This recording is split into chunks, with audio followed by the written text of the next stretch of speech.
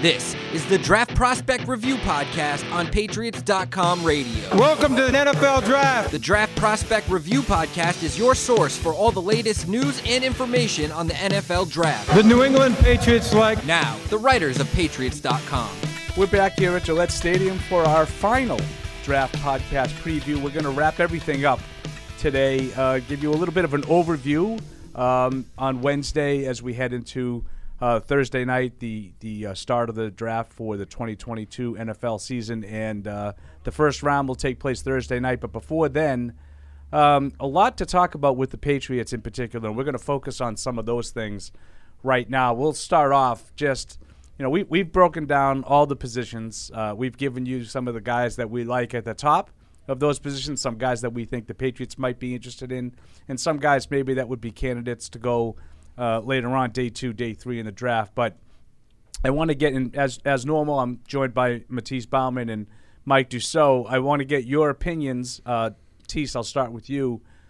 Just give me your positions of need in order, what you think should be the top of the priority list for the Patriots. Well, it's funny because every single position we did, I feel like there was always a prospect, like, oh, he's a good fit. Like, we really need somebody there. But I think it's really cornerback, edge, and receiver. Those are the three. Yeah. And I'd be fine with any of those being picked in the top 1-2 rounds. Yeah, I think you can make an argument for tackle. Certainly wide receiver, certainly cornerback when you see who departed. They were lacking depth there last year. Surprised they never drafted anybody last season. Felt like this was coming. Shaun Wade they did bring in later in the process. Who knows, what kind of potential he has. But I agree. I think edge and cornerback, defense. I think a lot of attention has been played to the linebacker position, and they've got a lot of guys there. I think that's the thing of, we talk about Devin Lloyd, Nakobe Dean, guys that will be available toward the end of that first round. But how do they feel about the guys that, Raekwon McMillan last year was, they liked him early in camp. He tore his ACL. They re-signed him, but, he's coming off an ACL injury. Cameron McGrone drafted him last year. He didn't play because of his ACL 2 years ago. So he's, essentially a rookie this year. Brought in Mack Wilson, brought back Juwan Bentley, Harvey Longy, Giovanni Tavai, Terez Hall. He was missing all last year. So a lot of questions, a lot of guys, but a lot of questions there on the inside. How do they truly feel? Do they want to give those guys a chance? Do they want to give the other linebackers on the edge like Uche, Jennings, Perkins? Do those guys get a chance to line up alongside Matthew Judon? So I think for me, defense. I want to come out of this draft feeling like, hey, we got a couple guys that can come in and play immediately, make an impact, maybe have a some kind of physical presence to them that reestablishes this Patriots defense and gives them a new foundation as they move forward to complement Mac Jones in the offense. Yeah, I think that corner would be my one spot that I would say above all the others. But I totally agree with you guys in the way you talked about. I know Mike gravitates toward the edge.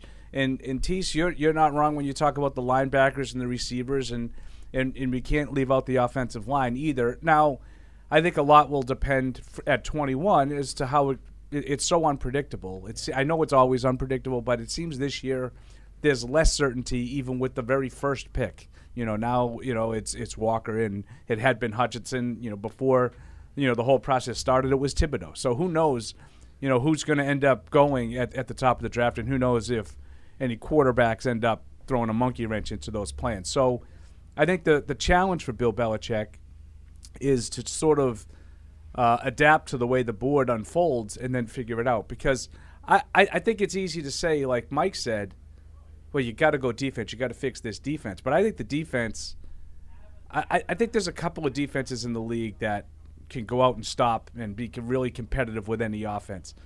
I think they need to improve the offense to get it to a point where they can beat these teams, say, 34-28, which is a game that they couldn't win last year. I think they were, 0 for the season in games allowing 25 or more points. So that needs to change. You can't just rely on your defense holding you, under 20 and, finding a way to win. So I understand Mike's point about defense. I would tend to agree that I think that the bigger needs are on defense, but it's going to depend on how the board unfolds too. I think the big part of that is offensive line. And, two guys that stick out, Bernard Raymond and Trevor Penning, two of the top tackles. They don't, always seem to be going by 21.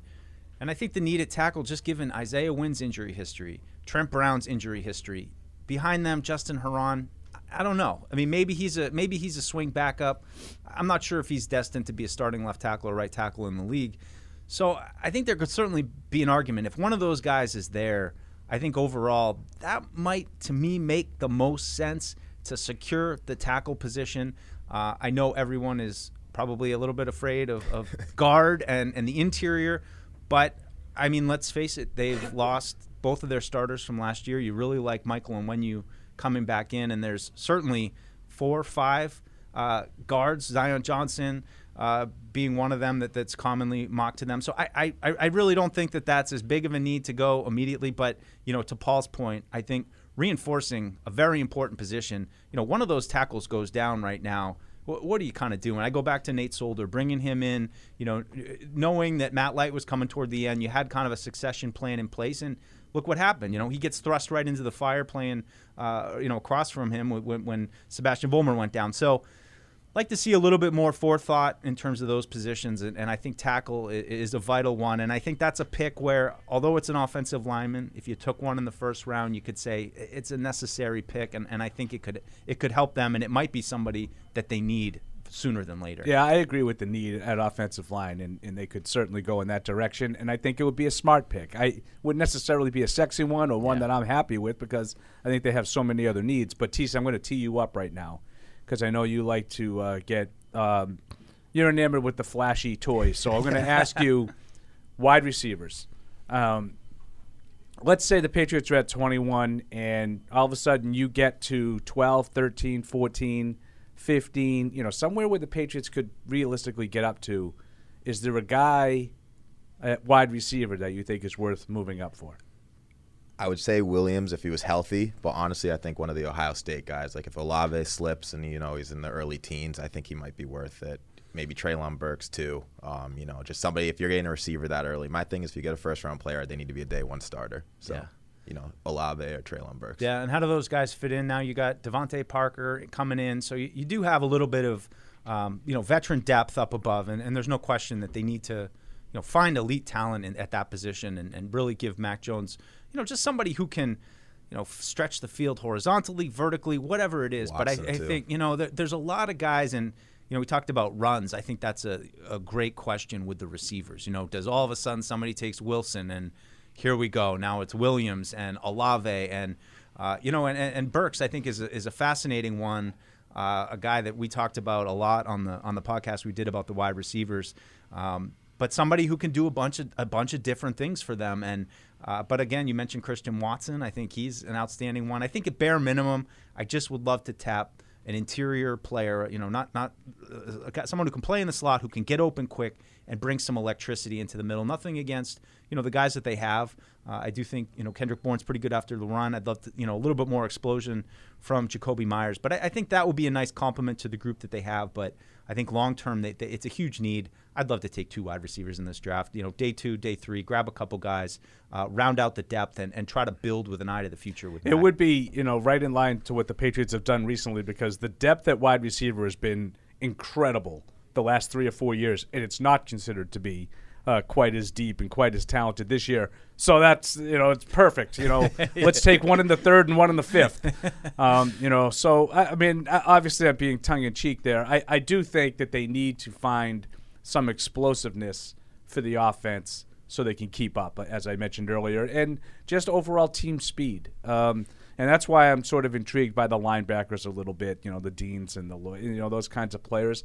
And I'm not going to lie.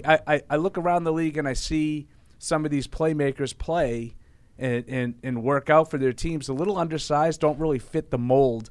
And I wonder, what would the Patriots defense look like with one of those? Or are they just going to be content to stick with Jawan Bentley? Yep. He embodies it. He does. And I like him, but I think that there's another role. I think he's a fine player. I don't think that he's the explosive athlete that some of these other guys are. And I'd like to see what the Patriots defense looks like. With a 3-down playmaker who's kind of in the mix on everything, whether it's a pass or a run. It's certainly worth debating. What does Raekwon McMillan got? What does Mac Wilson got? What are those players? What do they look like here? I think those are great questions. There's a lot of unproven guys. You've had a lot of departures of veterans, Van Noy, Hightower, J.C. Jackson, Jamie Collins, guys who played a lot of snaps over a lot of time. I think you're seeing a reset of sorts here. I'd be curious how they complement that, with the draft. So before we wrap this up, Tease, let's say the Patriots, they sit tight at 21. And I'm going to let you look at your crystal ball. What would you think that the Patriots might do? I think they're taking Nakobe Dean or Devin Lloyd. I think it's a safe pick. He's going to be a leader here for a long time, can play 3 downs. I think it's a safe pick. You don't need to move up. He's right there. Yeah, it's Deuce? hard to argue with those two guys, and I go back and forth between the two of them of how well they fit in here. But just to switch it up, I'm going to go with the tackles. I'm going to say one of those guys, Raymond or Penning Falls. I think that that's a spot where you can get a player who will make an impact for a long time, and maybe those are the guys you're not going to get if you trade down a little bit. So I think at 21, maybe an offensive tackle. Yeah, and I'm going to go corner. I think McDuffie probably won't be still there, so maybe I'll go Andrew Booth. But I think there's a chance. And again, it always changes based on the way the board unfolds in front of them. You can't just say, well, they're going to take a corner, and then all of a sudden, Booth, McDuffie, Sauce, Stingley, they're all gone. I'm not just going to take like the 7th corner just because. Yeah. Well, it says here I'm going to take a corner. I got to adjust at that point. But I think someone will slip and they'll be able to get a pretty good player. I'm not convinced that McDuffie will be gone. I think there's a chance that he could fit. I actually like his teammate too, but not in the first round. Kyler Gordon. Yep. Maybe on day 2. But corner is a position I think they have to come out with some corner. I would be very surprised if they do not take a cornerback in this draft.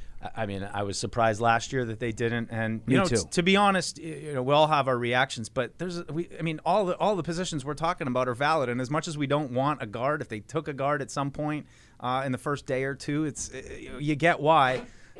We'd all certainly prefer somebody who's going to make an impact on the defense or make an impact on the offense in terms of playmaking, but there's a lot of needs, so it's not going to be hard to kind of read the tea leaves of why they took a lot of different players at a lot of different positions. All right, we'll have a lot more for you, obviously, as the weekend unfolds. We'll be with you Thursday night live for the draft. The entirety of the first round will start at 7:30, but we'll be with you throughout the first round. So that's probably going to go 7:30 to around, 11:30, midnight or so.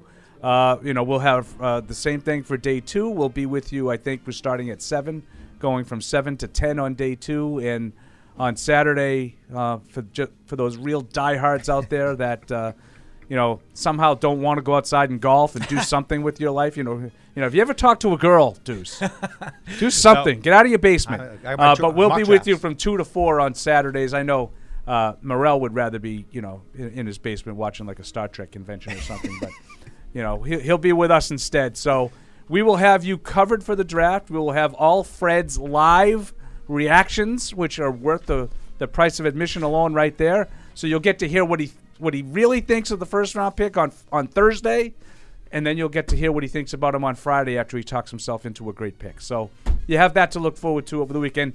Thanks for all the help on the draft podcast, Tease. Thank you for having me. It was nice having you. We'll incorporate you more as you somehow say that you want to do more. I don't know why you do that. You don't get paid more. But whatever the case may be, we'll be with you all weekend. Thanks for listening.